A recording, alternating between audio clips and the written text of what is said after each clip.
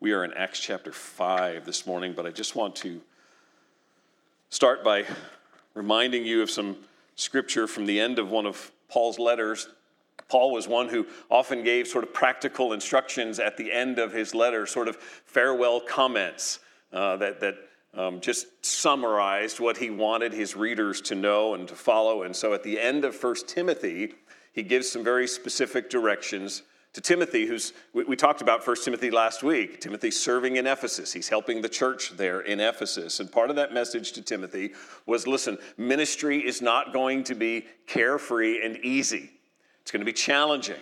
You're even going to have days ahead of you when people rise up who you were alongside of in the church, and they will rise up and turn against the faith, and they will lead others astray by false teaching. And so near the end of 1 Timothy, he's warning Timothy of these things. And he says to Timothy, in light of all this, you need to know the truth. You need to persist in the truth. You need to be rooted and grounded in this. And that takes discipline. Train yourself for godliness, Paul wrote in 1 Timothy 4:7. In other words, be disciplined, work hard about these things, about following after Jesus, about knowing his word, about speaking his truth to others. And then in verses 9 and 10 of that same chapter, Paul wrote, the saying is trustworthy and deserving of full acceptance. That's Paul's nice way of saying, now pay attention. You really need to listen to this part. This is really important. So listen up. For to this end we toil and strive, because we have set our hope on the living God, who is the Savior of all people, especially of those who believe. Timothy, because we have set our hope on the living, saving God, because we have set our hope on Jesus Christ, we therefore labor and strive. I just want to think about those two words for just a moment because they're going to help set us up for Acts chapter 5. Labor, present active verb, means we are continuing to do this on an ongoing basis. But as scholars who understand the Greek really well will point out, this word for labor isn't just talking about the exertion that we put out when we're actually working. It's talking about the sense of exhaustion we feel because of that exertion. So when he says, for this we labor, it's the idea of, for this we grow exhausted. For this we become weary. And then that verb for strive, it's a passive verb. Passive means this is not me actively doing something. Labor is active, but passive means there's some agent, some other source that's doing this and that's affecting me in this way. And that's a clue as to what Paul meant. Strive is not necessarily the most helpful translation here. This is not a synonym for labor or for hard work. In fact, the Greek that's translated strive literally means to be reviled or disparaged or to be railed against. You may well, in your English translation, have a little footnote next to that word strive that tells you that it probably could be translated as suffer reproach. And that's the idea. That's the passive. For this we labor and we suffer reproach, because we've set our hope on the living God, because we are resting in Jesus, who is our Savior. We are working to the point of exhaustion, and we are enduring reproach and mocking and false accusations. There's a risk, I think, for us in 21st century American Christianity that when we read these kind of things, it's not always easy for us to relate to here in America. You and I probably know a practice of Christianity that is a lot more at ease than what we hear Paul speaking about or we see the book of Acts describing. Even in the midst of a pandemic, when our corporate worship has been profoundly changed and there are debates about the pros and cons of masks and distance and all of these things, I'm still not sure we can always relate to the language of exhaustion and suffering reproach. There is no such misunderstanding for the early church in Acts chapter 5. This is the world they live in. We're going to see that this morning. We're going to go through the balance of Acts chapter 5. We left off last week, or 2 weeks ago, with verse 11. We talked about unity within the body, how it's fostered, how it's fractured with the story of Ananias and Sapphira. So I want to pick up this morning in verse 12. I'm just going to read the whole thing, 12 all the way down through 42, and then we'll go back and look at it. So Acts 5, verse 12. Now many signs and wonders were regularly done among the people by the hands of the apostles, and they were all together in Solomon's portico. None of the rest dared join them, but the people held them in high esteem.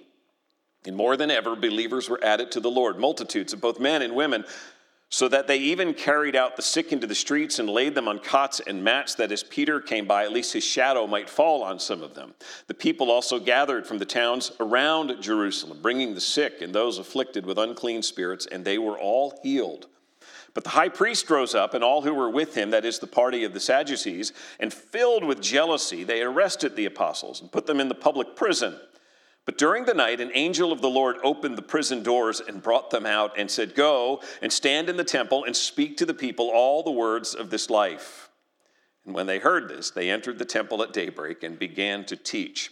Now when the high priest came and those who were with him, they called together the council, all the senate of the people of Israel, and sent to the prison to have them brought. But when the officers came, they did not find them in the prison. So they returned and reported, "We found the prison securely locked and the guards standing at the doors. But when we opened them, we found no one inside." Now when the captain of the temple and the chief priest heard these words, they were greatly perplexed about them, wondering what this would come to.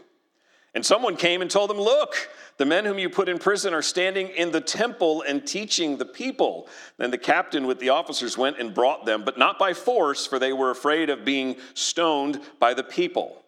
And when they had brought them, they set them before the council. And the high priest questioned them, saying, "We strictly charged you not to teach in this name. You have filled Jerusalem with your teaching, and you intend to bring this man's blood upon us." But Peter and the apostles answered, "We must obey God rather than men. The God of our fathers raised Jesus, whom you killed by hanging on a tree.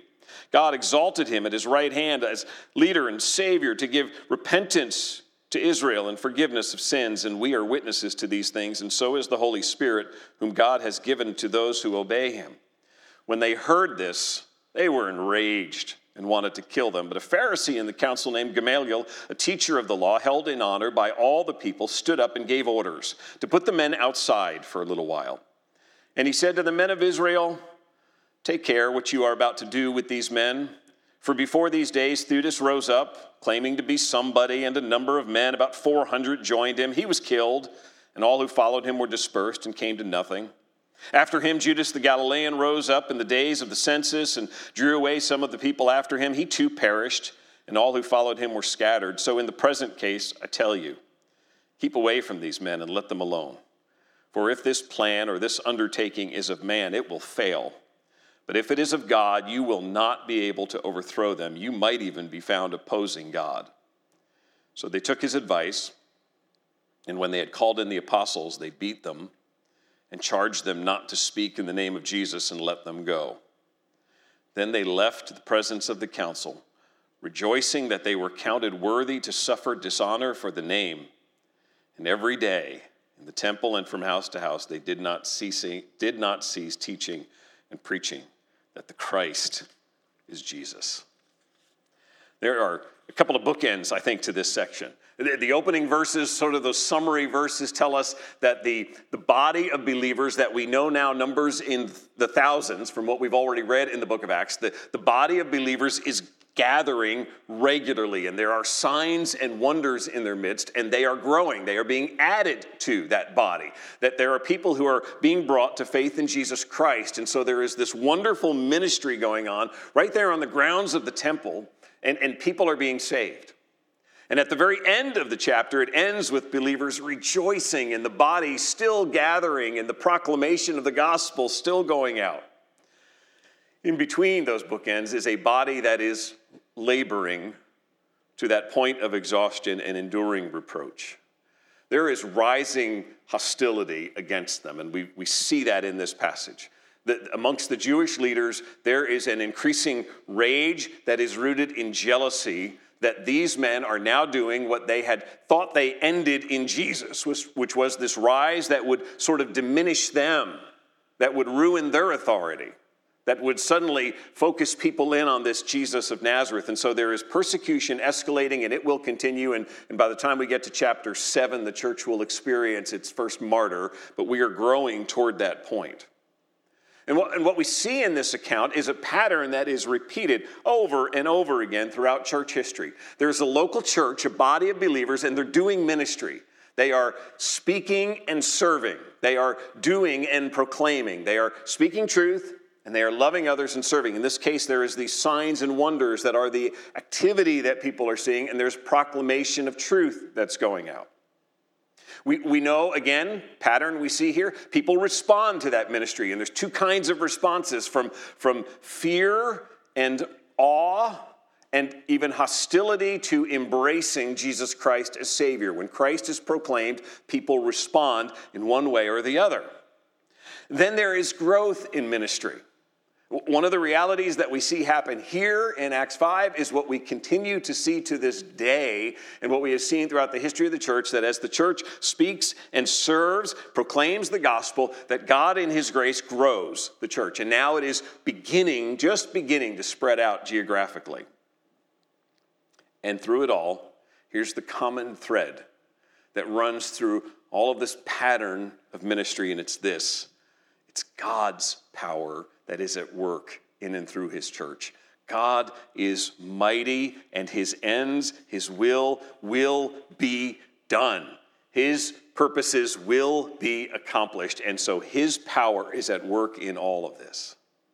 Remember what Paul said about laboring to the point of exhaustion and enduring reproach.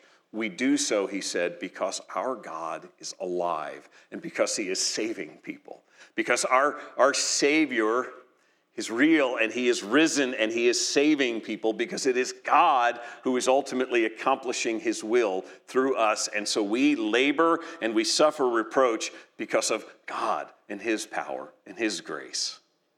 The power that is building the church and that is saving souls, that is growing maturity in its members, and that is protecting the church against increasing attacks is the power of God. His power is what is on display through this. It is his power that Luke wants us to see in this passage. It is the enabling power of God as given through his Spirit in his people that is behind Paul's, for this we experience exhaustion and suffer reproach. It's because God enables us to do that. It is the power of God that enables us to live out the warning of Galatians 6:9, where it urges us to not grow weary in doing good, to not grow weary in serving. It's because God is at work in us, sustaining us. It is the strength of his might, Ephesians 6, when it starts that whole paragraph that says to stand firm and put on the armor of God. What precedes that is be strong in the Lord in the strength of his might. It's his power that enables us to do this. We do so because of his strength, not because of our own. It's the power of God that enables us to rejoice always, to pray without ceasing, to give thanks in all circumstances, to be fervent in spirit, to be patient in tribulation. It is the power of God that enables us to overcome evil with good, to put to death sexual immorality and impurity and evil desires, and to put on kindness and compassion and patience and humility. It's God's power that teaches us what love is and enables us to sacrificially serve others. And that power is dramatically at work here. And we're going to see it in three different ways in this passage. Three different ways that you see God's power at work in the life of the church to equip his church, to protect his church, and to build his church. First, the equipping of the church. Verses 12 through 16 are one of Luke's sort of summary statements. We get several of them in the book of Acts, I should say. We saw one at the end of chapter 2 where he talks about how the body is coming together and they're breaking bread together and they're fellowshipping. It's sort of his pause in the run of the narrative to say, and here it is, here's what's happening at this moment, here's the big picture view of what's happening in the church. And he does that in verses 12 through 16. And he hones in on the fact that there are signs and wonders taking place, that at this point in the life of the church, there are these miraculous displays of God's power, even as God's truth is being proclaimed. It's his power, it's his miracles, and it's his truth. The miracles are rightly called signs and wonders. They're not just supernatural events in and of themselves meant to draw attention, but they are signs, and a sign points to something. It directs us to something. It's a marker. You don't stare at a sign endlessly. You go inside the building that the sign is for. You don't stand outside the restaurant and just look at the sign and take in the sign. You go in and you eat the food, right? At least someday, right? We get to do that. So the sign points us to something. When you see an illusion on TV, we know that there's something going on there. There's some sort of trick that's happened. There's something we're trying to figure out. There's some sleight of hand. But when a man who has spent his entire life never being able to walk, he's now more than 40 years old, when that man is suddenly healed and he stands up and he walks, there is no illusion here. There's no gimmick. There's no smoke and mirrors at this point. That sign is meant to direct people to the only one who can do that. There's only one who can take a man who has been lame from birth and suddenly, miraculously enable him to walk. There's only one who can give sight to the blind. It's God. And so these signs are to direct people to see the supernatural power behind them. Signs and wonders. That word for wonders means to marvel at something, to be astonished by it. To look at it and go, this is inexplicable apart from God's power. That's why we call these things supernatural, because that man can't replicate them. It is the work of God. It is the power of God. And these signs and wonders are serving God's purpose. What they're seeing here in verses 12 through 16, these miracles that are occurring, coupled with what we read 2 weeks ago about the story of Ananias and Sapphira and God's judgment falling in that, all of those things have an effect. In fact, two effects, two opposite effects that are happening simultaneously, and he describes them in this passage. Verse 13 says, the rest dared not associate with them. It's saying that there are onlookers, unbelievers, who are watching all of this and who are seeing these signs and wonders. And just like we talked a few minutes ago from Romans 3 about the fear of the Lord, there is that sense that something is going on here that is inexplicable, that is a work of God, and I am not moving toward it yet. Whether it's fear or some other sense of dread, of awareness of their own sin, they are not associating. They are moving away instead of moving toward, and so they stand at arm's length. Verse 13 says they have respect for what they see, but they are not moving closer to the people of God and the God that these people serve.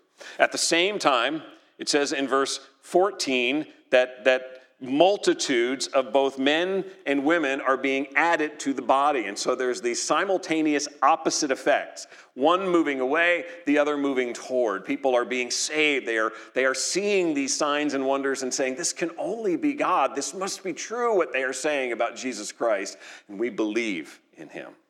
This is that inexplicable mystery of God's power and holiness, that so many people would see the same signs and wonders and carry this over to our day. So many people would read the same truths in the Gospels and throughout the New Testament, and that some would say, absolutely not. I can't come to this. I can't take this in. I don't want to move toward this, while others are stepping right toward Christ, who are believing in him.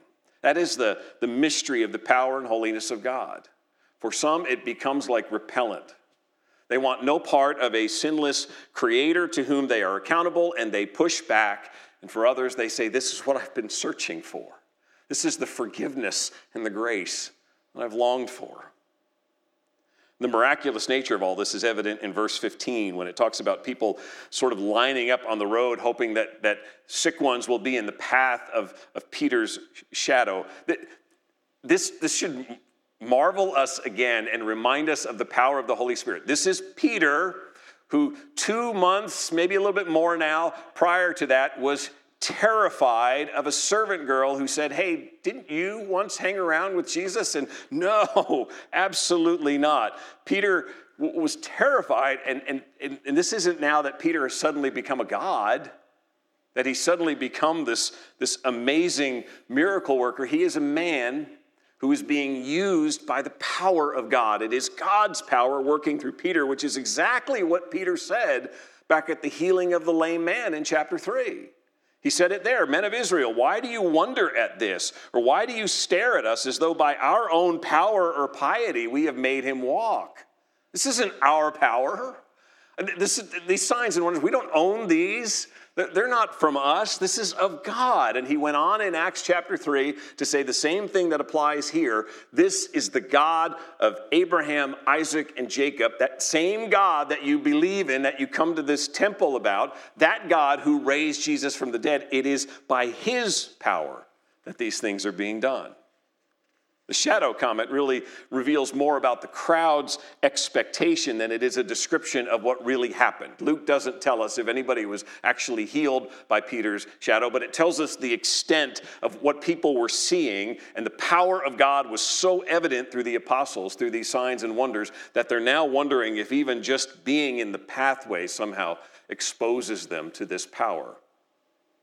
There's another evidence. God is not only equipping them, in this case, signs and wonders to serve. He equips us to serve, to encourage others, to minister to physical needs, to care for others. He equips us by his power to go out and serve others. This is one specific way in which they are serving, by these signs and wonders and healing of people.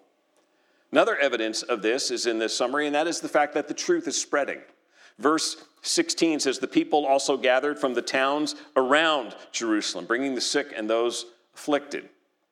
What started, if you remember earlier in Acts, as a group of about 120 followers of Jesus Christ, is now multiplying into the thousands. And now what started in Jerusalem is beginning to spread into Judea. Does that sound familiar?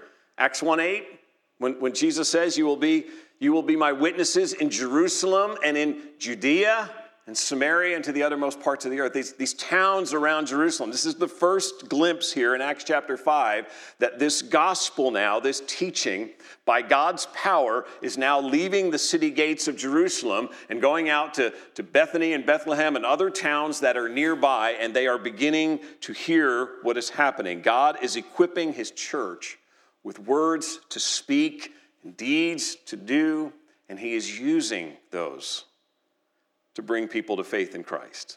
It's God's power ministering through them. Just as you and I are called to speak and to serve, to tell others, and to be gracious to them and love them. And we do that not for applause, not because we think we're eloquent, not because we think we're special good deed doers. We do that because we understand the power of God works effectively through us as we speak truth and as we love and serve others. And God's power equips us to serve him and to speak his truth. Second way that you see God's power at work here is in protecting his church. So we get the summary statement, and then we begin to understand now that the Jewish leaders are seeing what's happening just outside in the temple courts, and it tells us that they are becoming irate. They are filled with jealousy at this point because, just as happened with Jesus, suddenly crowds are going to these apostles. And so they have them arrested. The Jewish leaders have their guards go out and they arrest the apostles and put them in jail. And verse 19 says, "But during the night, an angel of the Lord opened the prison doors and brought them out and said, 'Go and stand in the temple and speak to the people all the words of life.' And when they heard this, they entered the temple at daybreak and began to teach." In the middle of the night, in a manner that was entirely unbeknownst to the prison guards, an angel of the Lord frees the apostles. They leave the prison, and no one even knows what happened. This is God protecting his church, and not only does he set them free, but he does it in a way that there is no violence, there is no uprising. In fact, the guards who are on duty don't even know that the prisoners are missing until they're called for the next morning. Verse 23 says, when they got there, the cells were securely locked and the guards were standing on duty. We're doing our job. Oh, you want those guys? We'll go get them. And they're not there. And Luke includes these details to put an exclamation on the fact that this is entirely supernatural. This is not of man. They didn't dig through the walls. They didn't find some special secret pathway out. They didn't conspire together and have people come and remove the bars. They had no helpers. They simply disappeared from the prison in the middle of the night. And in fact, verse 24 just adds to the emphasis on this one. It says, the captain of the temple and the chief priests heard these things and were greatly perplexed about them, wondering what this would come to. This defies explanation again. They're in this same place of how could this happen? This is not some illusion. We don't understand how the guards could still be standing there and the doors locked. And in fact, verse 24 indicates they are unsure of what is to come. They are perplexed and they are wondering, what's next? This has gone from bad to worse. These disciples of Jesus have begun teaching and filling the streets with this teaching, and thousands are following them, and now they've disappeared from jail. What's next? And we know what's happened next because Luke tells us. Next thing is somebody comes in, a messenger comes in and says, hey, you think things have been out of control here, that you haven't been able to tamp this thing down very well? Well, guess what? We found the apostles. They are out in the temple grounds and they are preaching Jesus Christ. They are there this morning and they are preaching the very same message. And so verse 26 says that the guard, the officers who serve this Jewish council, essentially go out to the apostles and ask them to come in because they can't take them by force. They understand that the crowd will rebel against them. And so they essentially go out to the apostles and say, can we get you guys to come with us? And they do. And the religious leaders questioned, it says, the apostles. The high priest, verse 27, questioned them. Compare this questioning to the one we saw in chapter 4. Remember, after the healing of the lame man, and the same leading priests started off with that, remember that first question that they asked, by what power or in whose name have you done this? Have you healed this lame man? Now, I think our assumption in chapter 4 is they did that, knowing there was a chance these guys could give the answer that they did, but also thinking you bring them in front of the council and we're going to intimidate them and we're going to ask them that question publicly and they will back down and chicken out. There's no way they will claim Jesus in front of the whole council. And sure enough, Peter did, and he preached Christ. So this time, you'll notice the high priest doesn't come out with another question like, how did you guys get out of jail?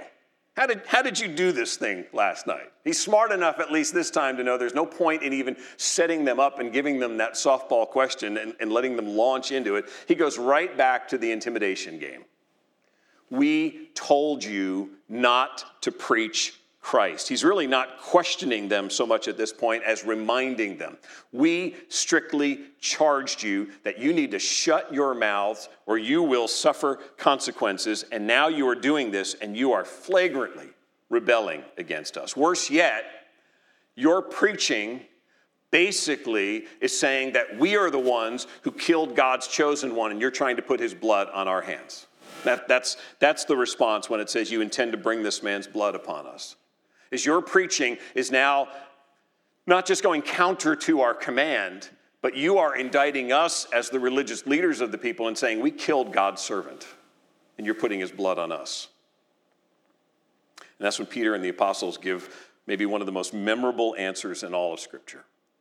We must obey God rather than men. Yep, we are preaching Christ. Yes, we are telling you that you conspired to put him to death.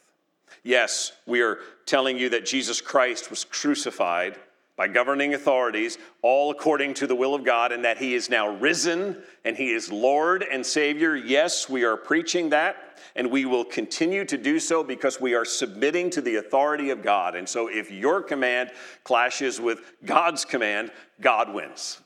We do what he says. This verse, you've no doubt seen a lot in recent weeks on social media. It's been part of the conversation about churches gathering for worship. We must obey God rather than men. There's certainly good reason for this verse to be part of that conversation if indeed governing authorities simply banned corporate worship, we would have to ultimately disobey. We would have to obey God rather than men. Now, today in our region, there are churches gathering, and we will be too in the not too distant future. But for the apostles, to answer this charge, to stand before these leaders, they are in the face of a very real and severe threat in that moment.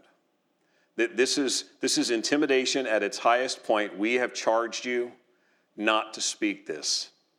And for the apostles to stand there in what is utter defiance to these authorities and say, listen, you can tell us this all you want. We're going to obey God. And if that runs contrary to what you want us to do, that's okay.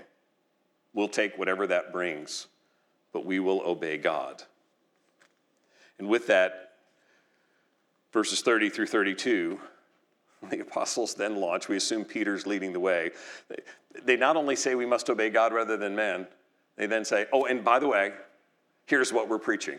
Yes, you conspired to kill Jesus. His blood is on your hands because you, like us, are sinners in need of a Savior, and Jesus came to die for sinners, and he is now risen again. God exalted him at his right hand as Lord and Savior. And yes, we are still preaching that message unchanged, uncompromised, as clearly as we have ever preached it, and we will continue to do so. And we're urging you to do the same.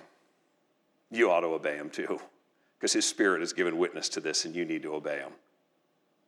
I would submit to you that there is no way any human being standing in that moment, in that court, makes a statement like that apart from the power of God.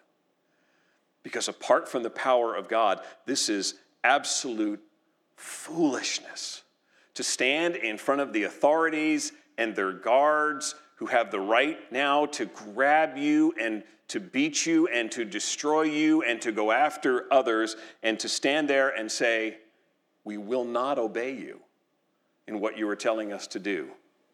In fact, the reality is you're the ones who are guilty, and you're the ones who need to repent.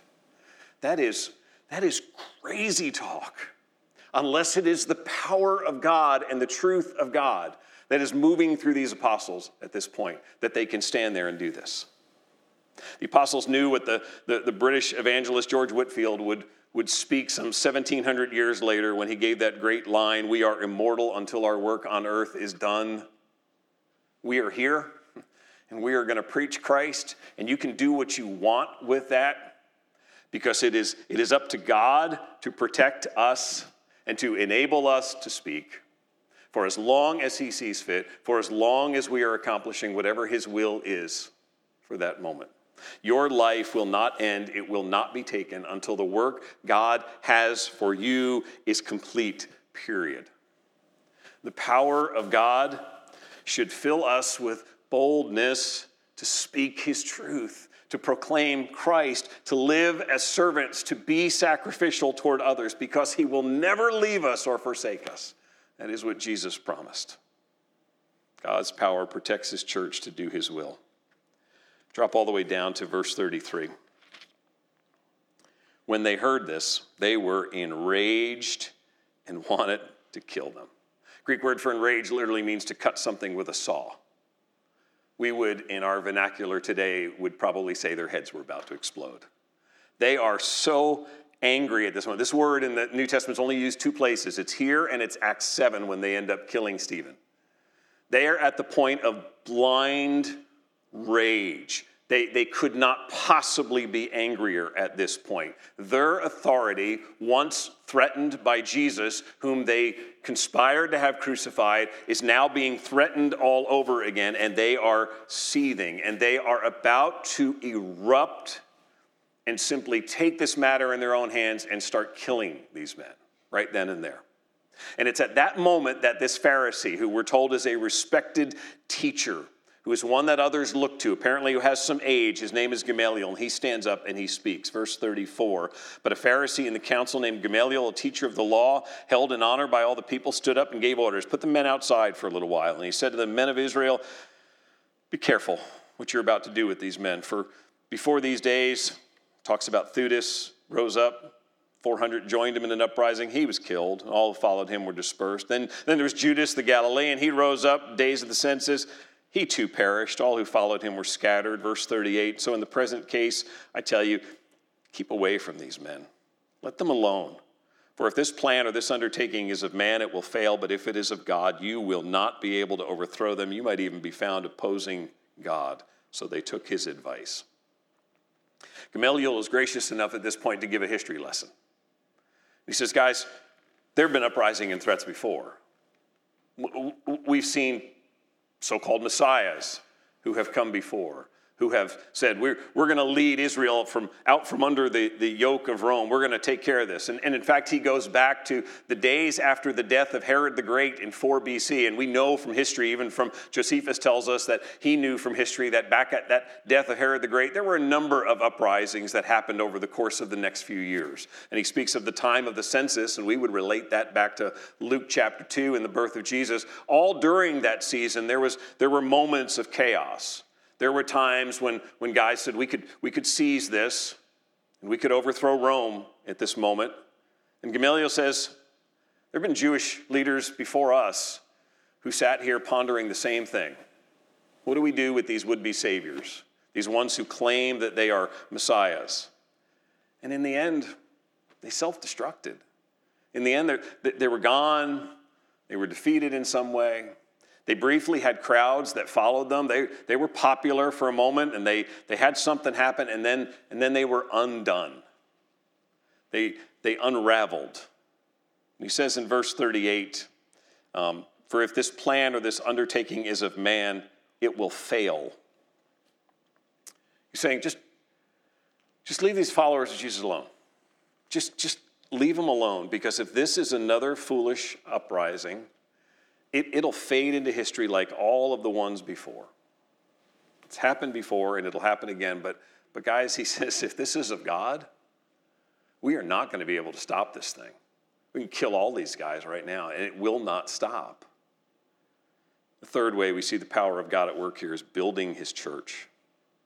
Because what Gamaliel recognizes is if God is building this, if God is the designer and architect of this, if God is actually the power this time and not just some rebel with a plan who's getting a bunch of guys and going out and wanting to fight, if this is actually God at work in this, we can beat more people and we can maybe even crucify some more guys, but it will not stop his work. And if Gamaliel had only known, he could have said, guys, listen, if this is of God, 2,000 years from now, there will be people still preaching Christ and still coming to faith in Christ, if this is of God. In fact, he says, if we're on the wrong side of this, we end up getting crushed. We just need to walk away from this. We need to send these guys on their way, and we need to trust that God is in control here. Because if this is just some scheme of some educated clowns from Galilee, it will unravel. It will untie. When he says that word fail in verse 38, it means to untie something. It's like pulling the loose thread on a garment, and all of a sudden you pull it and the whole thing starts to unravel on you, and it's ruined. But if this plan, if this undertaking is actually God's, his warning at this point is you can pull at it, you can cut at it, you can do everything you want to try to rip this thing apart, and you will not be able to. He's using the same, different forms of the same Greek word in verses 38 and 39 when he says that if it's the undertaking of man, it will fail, it will unravel. And then he says, verse 39, but if it's of God, you will not be able to. And the ESV is used overthrow there. It's a form of the same Greek word. You won't be able to untie this thing. You will not be able to unravel this. You will not be able to pull this apart. And by the power of God, Gamaliel's fairly simple speech in the context of what's happening there actually persuades this enraged crowd. That in and of itself is remarkable, that one man could stand up and speak. That is a testimony to the power of God protecting, and we will see building his church. In the words of Gamaliel, God's going to do this. With just a few words, the tone of the room shifts. There's still a ton of foolish anger in that room, enough that they ordered the apostles to be whipped. When it says they beat them, it is the word for flogging. This was not just they smacked them around a little bit. This is they whipped them. Traditionally, the flogging was 39 lashes with cowhide, three straps of cowhide that were in that whip, and they beat these men. They were bloody. Their skin was ripped open. They were in pain and suffering because of what happened, because of this foolish anger that it essentially at this point is trying to say, you're going to listen to us this time. We won't kill you, but we'll get you close so that you know just how serious we are about this. All to deter them from preaching. And then you got verse 41. Then the apostles left the presence of the council, rejoicing that they were counted worthy to suffer dishonor for the name, and every day in the temple and house to house they did not cease teaching and preaching that the Christ is Jesus. God's power will build his church, and nothing can prevail against it. Here are God's people, bloodied and in agony, and still believing that by God's power, they will believe in that and rest in that. And even in the worst possible suffering and persecution, they will trust that God's power enables them to suffer joyfully and to begin the next breath to teach and preach the gospel of Jesus Christ, because God is building his church. When they go back to that church family, to those brothers and sisters in Christ, having just endured the agony and the humility, the humbling, the just being beaten in front of that council and all that goes with that. On one hand, this had to seem like the darkest hour that young church had experienced up until this point. This is that moment when it feels like they've hit rock bottom in their formative days, but instead of being discouraged, instead of believing that we're beat, we can't stand up to these. If this is what they're going to do, the apostles, we know what's going to happen next. They're going to start killing us. And instead of conceding defeat, the apostles went back to their brothers and sisters rejoicing and saying, let's go preach. Let's proclaim Christ. Let's speak and let's serve. Let's labor to the point of exhaustion. Let's endure whatever reproach comes for the name of Christ. Because his power has been evidenced again and again. His Spirit is within us. He is working through us. He is a mighty God, and he will equip his church and protect his church and build his church, and we can rest in it. If they could in that moment, you and I can today. You and I have the privilege of serving the very same God, being filled with the very same Spirit. That God that we sang about just before the sermon, he is the same from age to age. He is as powerful in Acts 5 as he is today as we gather for worship. He is a mighty God who is building his church, and that should give us courage and endurance, boldness, by his Spirit, grace, and love to serve others and to speak his truth. Let's pray. Father, you are the same. You are a powerful God, a holy God, a great and mighty God, a creator God. There is none like you, as the scriptures tell us. There is none like you. And so for any of us to claim to be able to call you Father is purely by your grace, that you would give your Son as a ransom for our sin to draw us into your kingdom and to be your people and to be your children. It's just mercy and kindness toward us. Thank you for that. We pray, Father, that you would, by seeing these accounts in the book of Acts, restore, if need be, in us a sense of boldness, a sense of being unafraid to take risk for the cross of Christ, for the gospel of our Savior. Help us to speak truth, to serve sacrificially, to love others even when they are not loving us. Help us to show them the great and holy God. Thank you that the power to endure, to bear reproach, to have strength, even when exhaustion is tempting, that power is yours. May you give it to your people here at Grace Bible Church, here throughout Northern Virginia, where there are believers meeting both online and now starting to come back into buildings. Please, in the midst of a day when people are searching for answers, please work mightily through your church, that we would be the signs, the markers to point them to your truth, that we would show them in your word who you are, and that we would call them to repent and to believe in Jesus and to enjoy life and forgiveness and hope, to enjoy the promise that we are here and immortal and protected until that day